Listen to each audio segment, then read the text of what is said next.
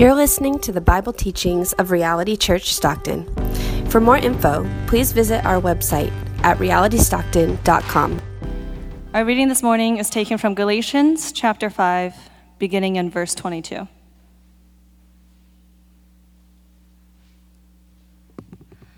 But I say, walk by the Spirit, and you will not gratify the desires of the flesh. For the desires of the flesh are against the Spirit, and the desires of the Spirit are against the flesh. For these are opposed to each other, to keep you from doing the things you want to do. But if you are led by the Spirit, you are not under the law. Now the works of the flesh are evident: sexual immorality, impurity, sensuality, idolatry, sorcery, enmity, strife, jealousy, fits of anger, rivalries, dissensions, divisions, envy, drunkenness, orgies, and things like these. I warn you, as I warned you before, that those who do such things will not inherit the kingdom of God. But the fruit of the Spirit is love, joy, peace, patience, kindness, goodness, faithfulness, gentleness, self-control. Against such things there is no law. And those who belong to Christ Jesus have crucified the flesh with its passions and desires. If we live by the Spirit, let us also keep in step with the Spirit. Let us not become conceited, provoking one another, envying one another. Brothers, if anyone is caught in any transgression, you, who are spiritual, should restore him in a spirit of gentleness. Keep watch on yourself, lest you too be tempted. Bear one another's burdens, and so fulfill the law of Christ. For if anyone thinks he is something when he is nothing, he deceives himself. But let each one test his own work, and then his reason to boast will be in himself alone and not in his neighbor, for each will have to bear his own load. Let the one who is taught the word share all good things with the one who teaches. Do not be deceived. God is not mocked, for whatever one sows, that will he also reap. For the one who sows to his own flesh will from the flesh reap corruption, but the one who sows to the Spirit will from the Spirit reap eternal life. And let us not grow weary of doing good, for in due season we will reap if we do not give up. So then, as we have opportunity, let us do good to everyone, and especially to those who are of the household of faith. This is the word of the Lord.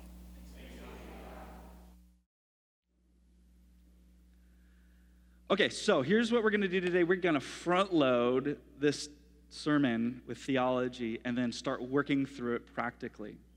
So here's where I want to begin. The gospel is the good news of healed relationships. Now, when God created the world and all that is in it, he steps back and he says over and over again, it's good. That's what I'm talking about. It's good, it's good, it's good. But it's interesting, as God steps back from his creation, there's one pronouncement where he says it's not good. And it's man by himself. And so he creates community and he puts his blessing upon his people. But as we know later on in the creation account in Genesis 3, when sin entered into the human experience, it brought with it disconnect. In fact, it's interesting that one of the Old Testament words for sin, iniquity, means to be disconnected. It means to be twisted out of place, like a bone that is disjointed. And we know from our own experience, just think about our lives and the world around us, sin seems to break things apart. Sin is always messing things up. We got a good thing going, and then sin comes and just distorts it and twists it. We see this in our lives. We see this in our relationships. We see this in the world. A world filled with retaliation and racism and violence and broken relationships and divided groups. It's evident. It's sin.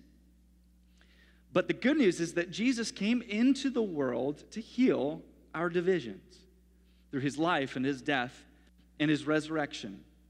In fact, the prophet Isaiah describes the work of Jesus like this: but he, Jesus, was pierced for our transgressions. He was crushed for our iniquities. Upon him was the chastisement that brought us peace, and with his wounds we are healed.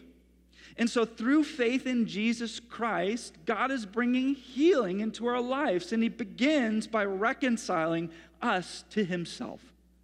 Jesus came to die to bring us to God. And as we're being reconciled to God and we're united in Christ, another thing is happening. We are being reconciled to each other.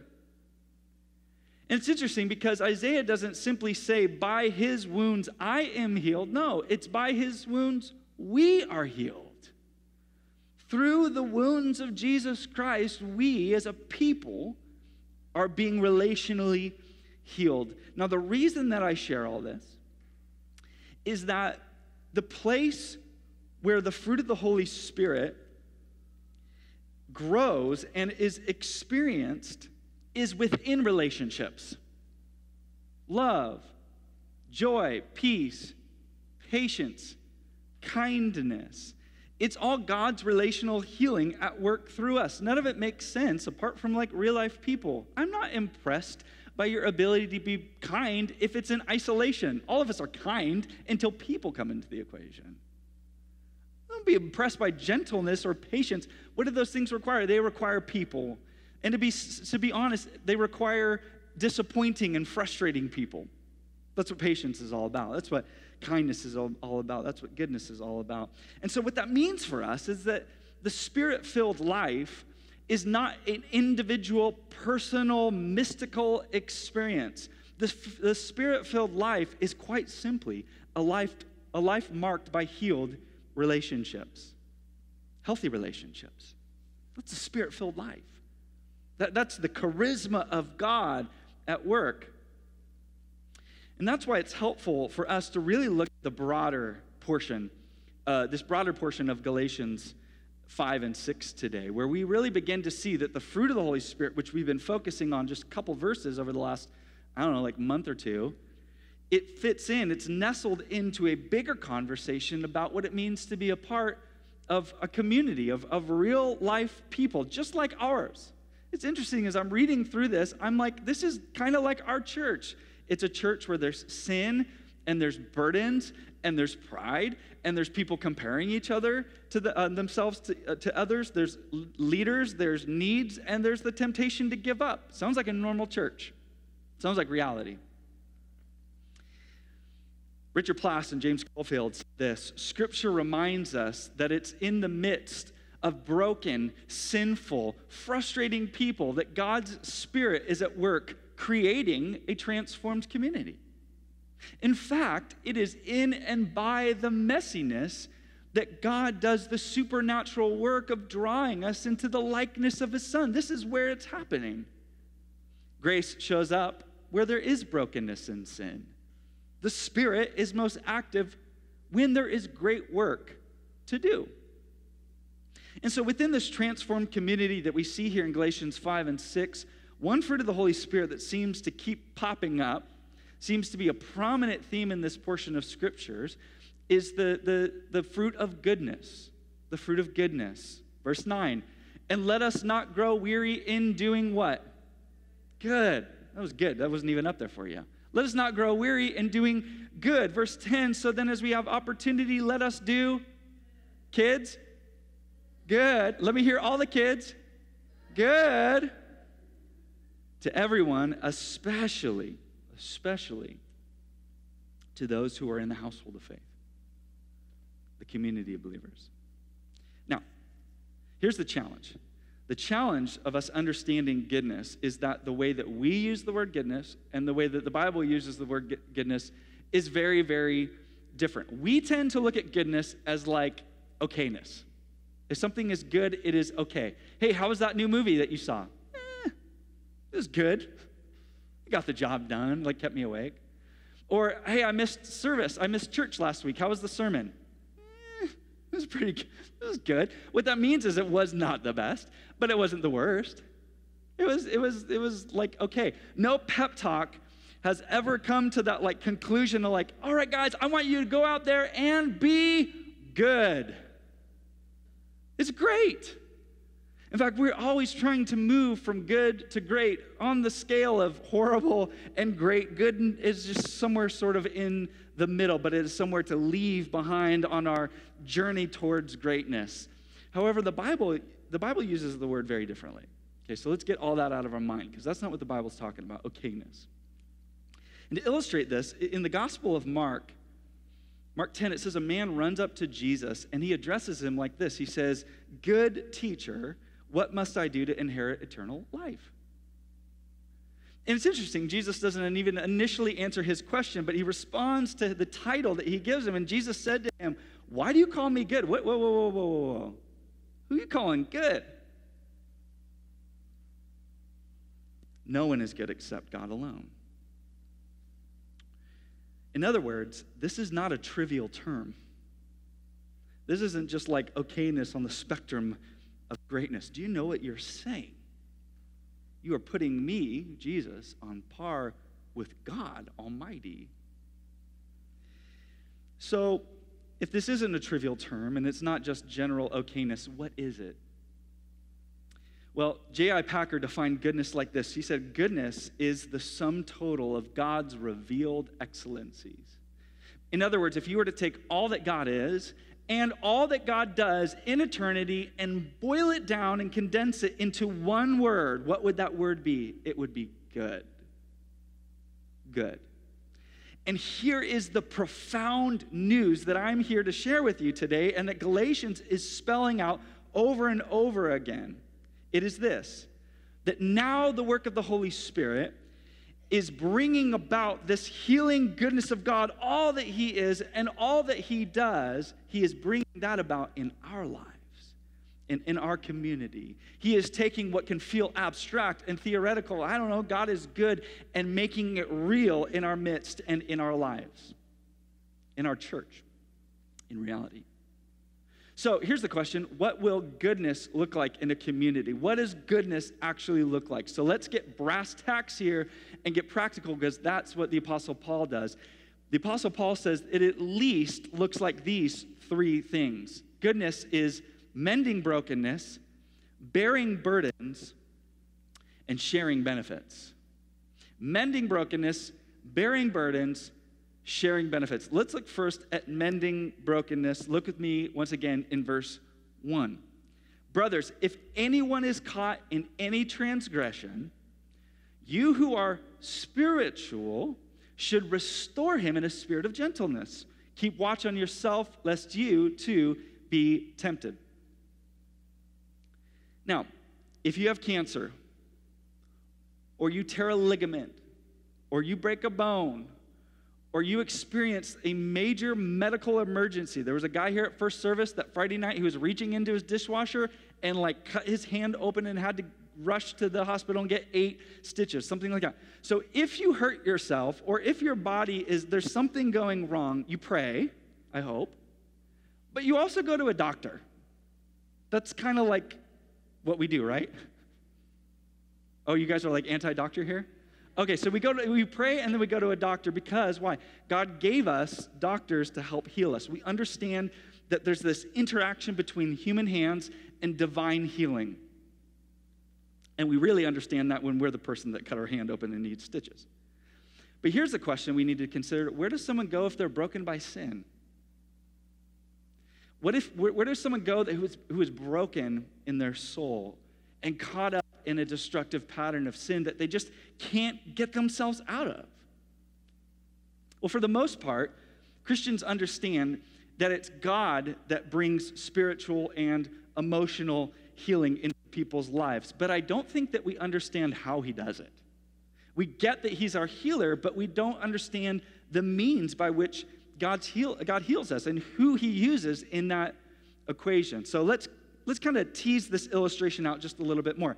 Whenever someone has a major medical condition, we will typically pray for healing. And here's how we pray, and this is how I've prayed for many people in the church.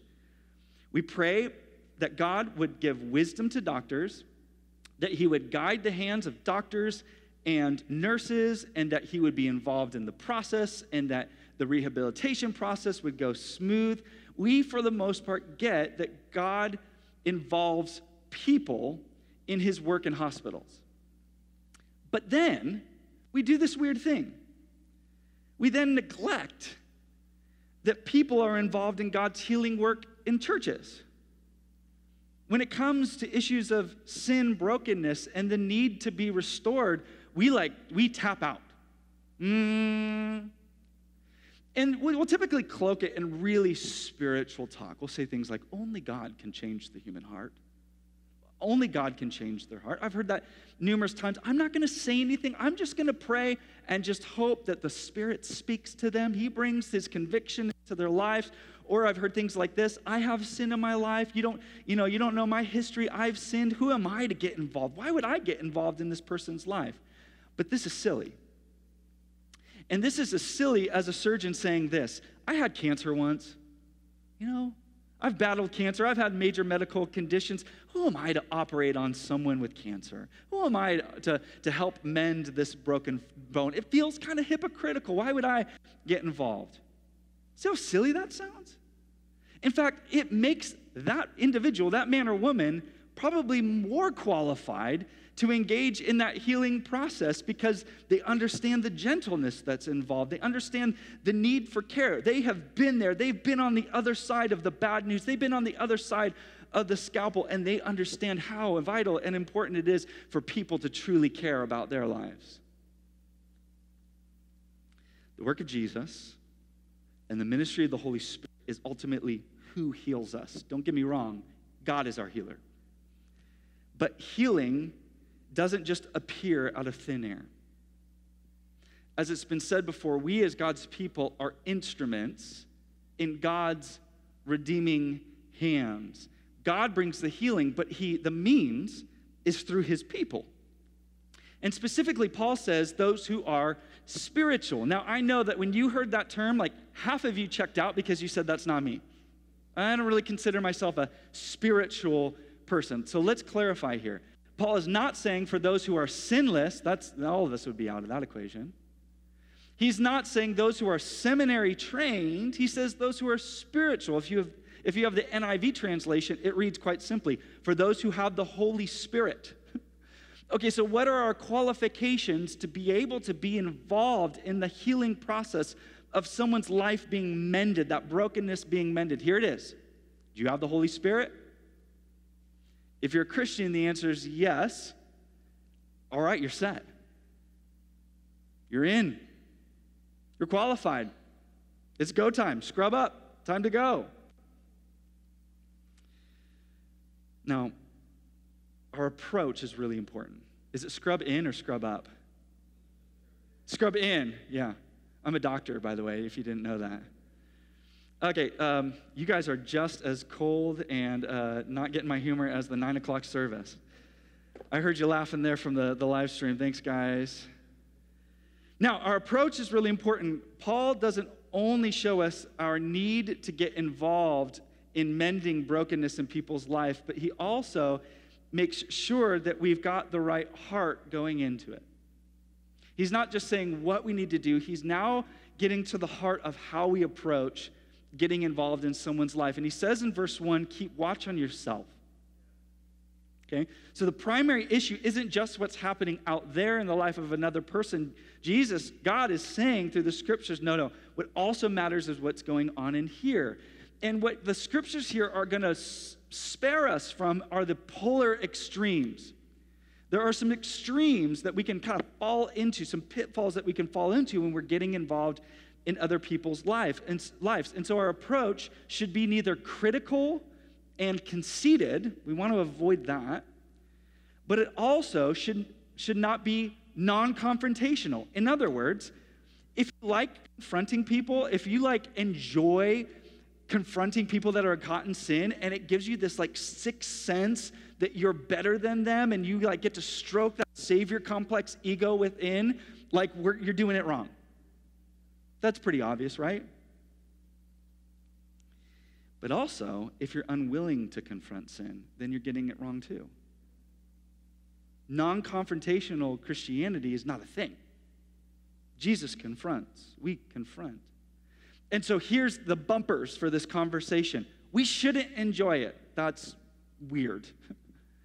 But we also shouldn't avoid it. Remember, sin is like a bone twisted out of shape, or twisted out of socket, or broken in a way that affects the entire body. Now, I don't know, 5-6 years ago, I had a fracture in my foot. It's the tiniest little fracture. It's called a Jones fracture. It was almost microscopic. That thing messed me up. Man, months and months of trying to heal this thing. It almost debilitated me, this tiny little fracture. And the illustration for us is this, that when one part of the body is broken, everyone suffers. So it's not a them and us issue, or it's not oh, that's their issue over here. No, it's the body's issue. Everyone is affected. And the word here for restore means to mend or repair, to put it back in place. It doesn't mean to necessarily make perfect or make sinless. It means to just fit it back in the right place. And yes, this is painful, but again, this is necessary for the overall health of the body. Now, when I was 4 years old, I broke my humerus.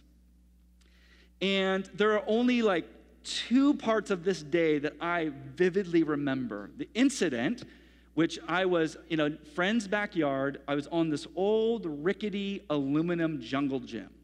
And in the middle of summer, these things got really hot. And so I'm going across the bars. My hands are hot. They're sweaty. I slip from, fall from 6 feet or whatever off the ground.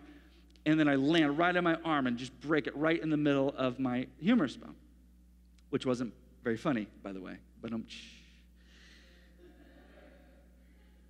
the second memory I have about this day is the resetting of the bone. Anyone had a bone reset before? This is a horrible, god-awful process. And one of the very few times that I've ever seen my dad, my old man, cry was sitting across the table that day as the doctor is just twisting my arm into these just horrible directions to try to get the bone sort of back together.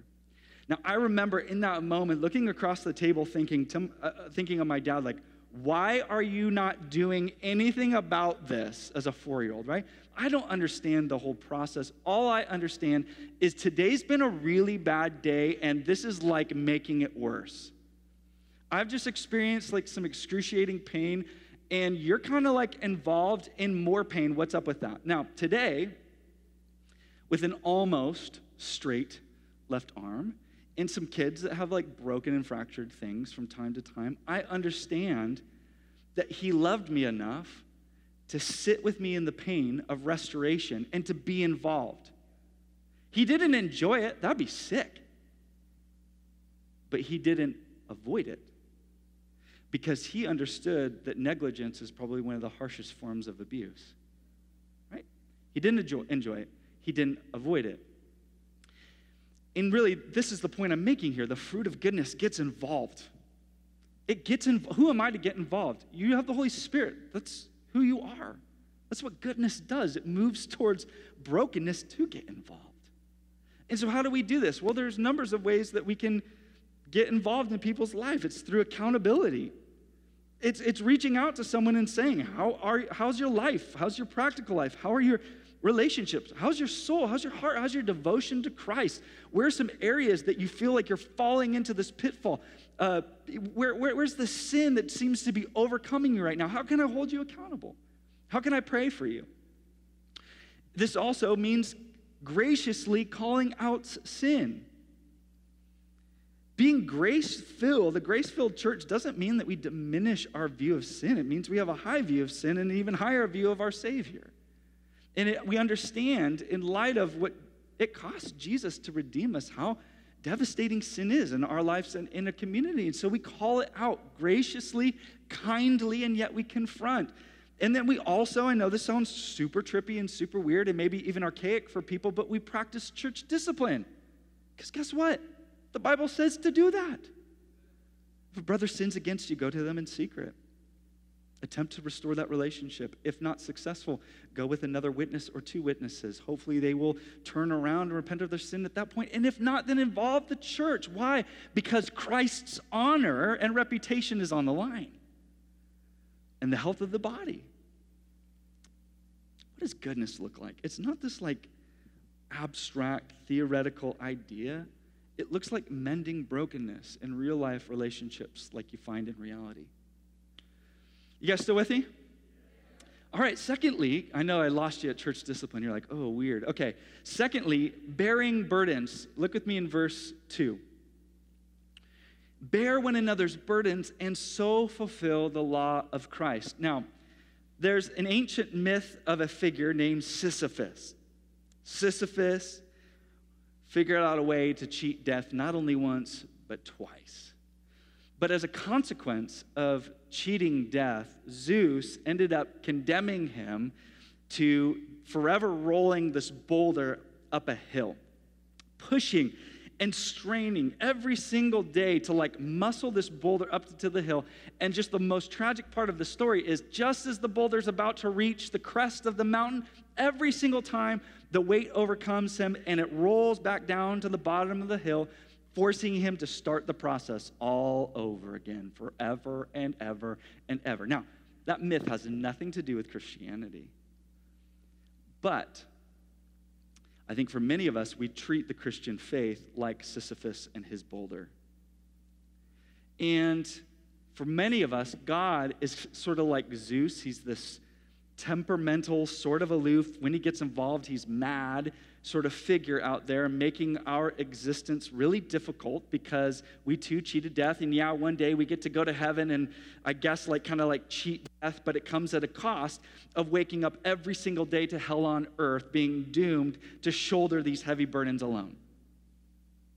Now, if that sounds extreme, I actually talk to a lot of people that may not put it in that specific language, but are just living into that sort of picture of the Christian faith.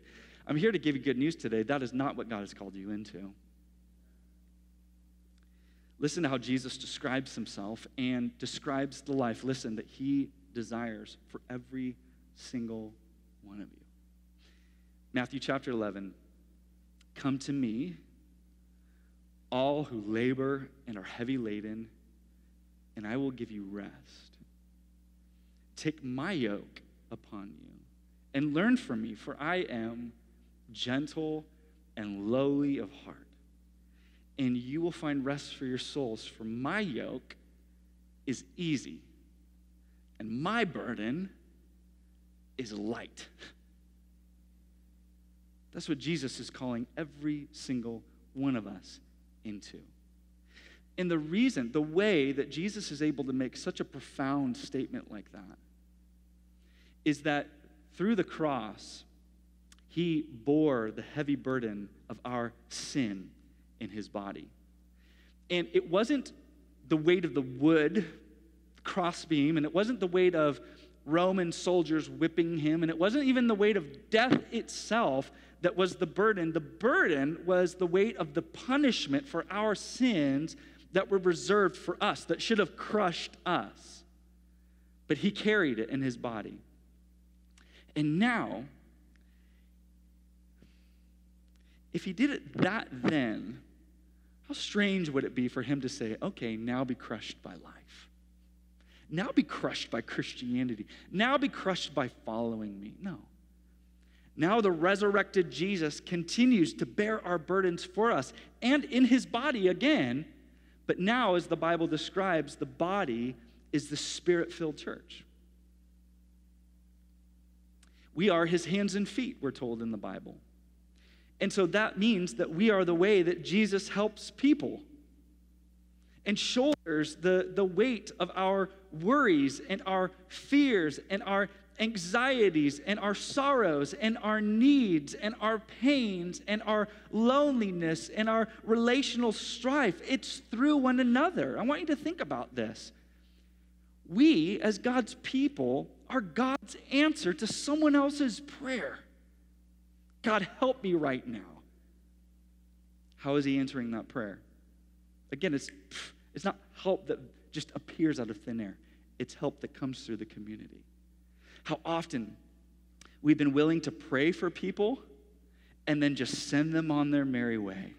God, help them. I pray that you bless them. I help you bring help to them. I pray you bring people into their lives. All right, have a good week. Maybe you are the answer.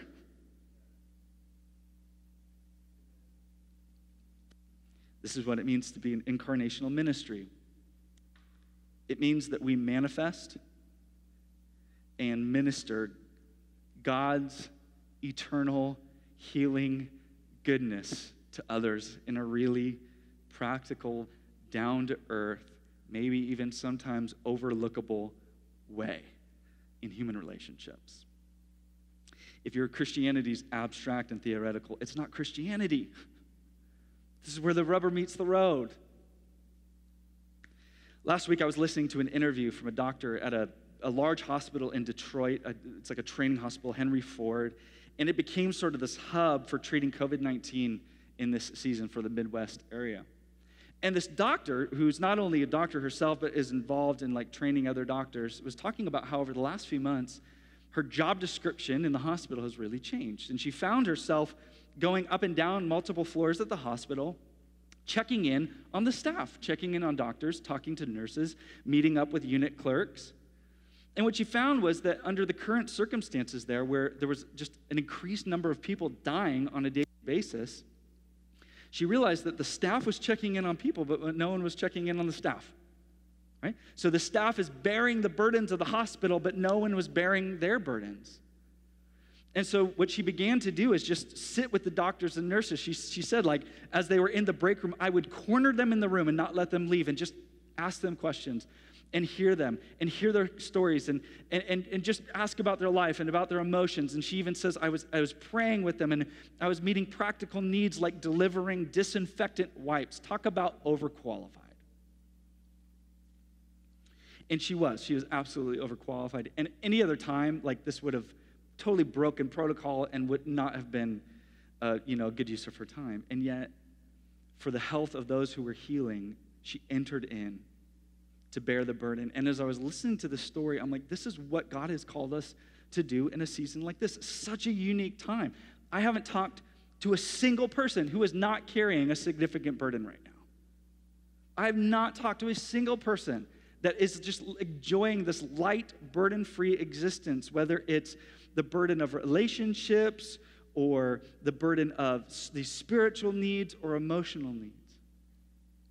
And yet what we need to remember is that we have, God's people, you, every eye up here, you are uniquely called and empowered to help bear those burdens.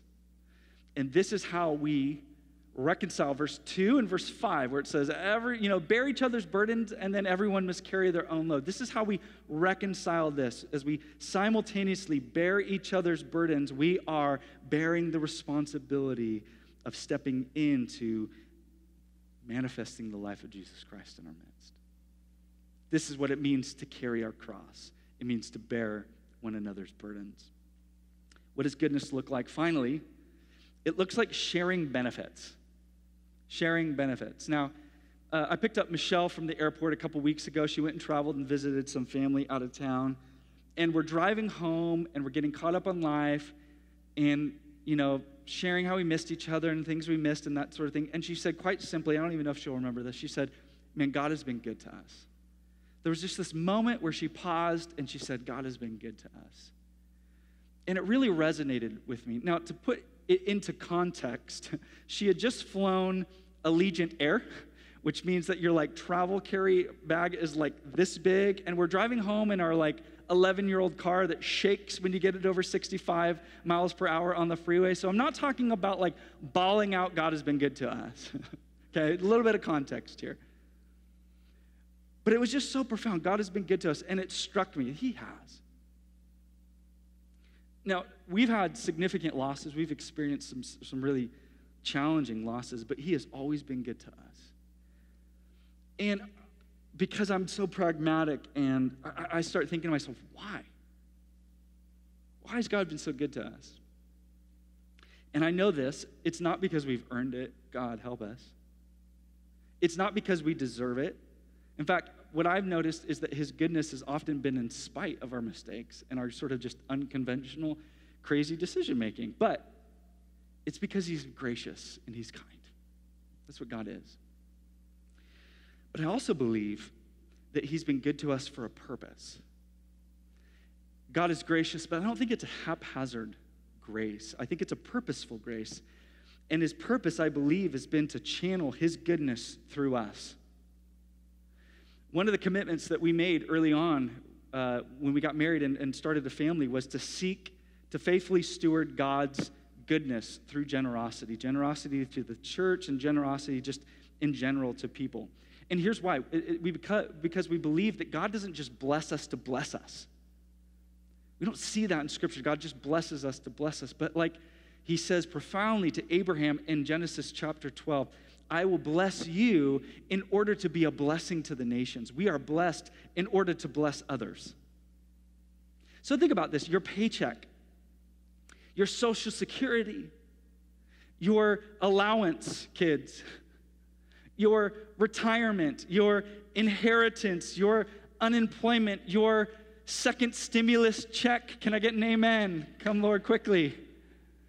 Whatever the case may be, we receive God's benefits in order to share God's benefits. Full stop. Look at me, verse 6. Let the one who is taught the word share all good things with the one who teaches. Now, the focus here is the relationship between church members and church leaders, those who teach and those who are taught. Now, I'm going to be honest with you, I'm not going to spend a lot of time on this point specifically because this could turn into a huge conflict of interest. I'm up here instructing you on how to give me money. Now, Tyler, if you want to come up here and instruct the church on how to give me money, then the floor is yours right now. Just kidding. You guys are just as bad as the 9 o'clock service. I heard some laughing through the live stream. Okay. Now, what I am confident to say is this. 1 Corinthians 9:14 says, those who proclaim the gospel should get their living by the gospel. In other words, it is the responsibility of the church to support its leaders, and particularly those who are laboring in preaching and teaching. And we do that as a reality whole, not by taking up an offering every week for me or any other kind of leader, but by allocating a specific portion of our budget that has oversight and accountability in order to help pay staff ministers. And I'm telling you right now, I'm not saying this because there's a need. You guys have been really faithful. Thank you. God bless you. God has been really generous through this church. This is the specific idea here. I sort of didn't want to share that, but it's in the text, so I kind of had to. But what I want us to see more generally here is the kind of relationship that Paul's describing. The kind of relationship that we enter into together as a church, as we really experience together. And it's not a one-way relationship, it's a mutual relationship. The word here for share in verse 6, but sharing all good things, comes from the Greek word that we see throughout the New Testament, koinonia. You ever heard that word, koinonia? It's kind of a famous word in the church. And it means to partner or to join yourself to something. It's not a loose association. It's not like an affiliation. It is a joining. It means to belong. And so when we are instructed to establish this financial partnership together, it isn't payment for goods and services. It's not like a customer service sort of consumeristic idea here. And I hear that often, I give my money, I'll be generous to people, I'll be generous to the church so long as I'm getting the things out of it that I want. But when things start going sideways or they don't, they disappoint me or I'm not seeing the things that I want to see, then I withhold my money. Truth is, there'd be plenty of reasons. If that's the way it worked, there'd be plenty of reasons to stop being generous. I've probably given you reason today. But that's not how it works. So let's just disconnect that from our relationship. That's cancerous. The idea of partnership is a commitment to share our lives together. Like a deep soul, we are in this together. And it means that we're going to share our time, we're going to share our talents, and we're going to even share our treasure with a particular congregation through thick and thin, especially those within the household of faith. When things are easy, and as verse 9 alludes to, when we want to give up. When someone or some group gives us a reason to disconnect, we stay engaged. We press in. And this is literally, Paul is saying, the way that we put our money where our mouth is. fully investing ourselves to the good of others. Why? It comes back to the gospel. Because God in Christ fully invested himself in our good and our building up. So let me conclude with this. We step back from this passage, and what we need to notice is that this is not just a description of a church. What do we see here? We see healing. We see restoring. We see burden bearing. We see generosity. We see care. We see commitment. Gosh. Paul is not just describing a church. He's describing God and the kingdom of God, which the church, Reality, and other churches like it are the outpost for. And so as we, through the Holy Spirit, become partakers in the divine nature of God, what happens is his goodness begins to shine through us. God's eternal goodness becomes manifest in our presence. And through Reality, God begins to draw people to himself. The point of bearing fruit is not so that men and women join Reality. The point is so that through Reality, men and women come to experience the never-ending perfect goodness of God that will never waver. It's not about Reality. It's about men and women coming into a life-transforming experience of Jesus Christ through us. God, let it be. God, let it happen here. And it's these sort of relationships, healed relationships, marked by the fruit of the Holy Spirit, Spirit-filled relationships, that, as John Calvin said, make the invisible kingdom visible in our midst. Listen to how Francis Schaeffer put it. When the world can turn around and see a group of God's people, a group just like us, exhibiting substantial healing in the area of human relationship in their present life, then the world will take notice. Think about that statement. Then the world will notice. The world will not be able to ignore it. So that's our takeaway from today. It's not just about bearing the fruit of goodness. It's about making the real Jesus non-ignorable in our time through the work of the Holy Spirit, bringing about the sum total of his divine excellencies in our midst. In our midst. Amen? All right, let's pray. Father, we thank you.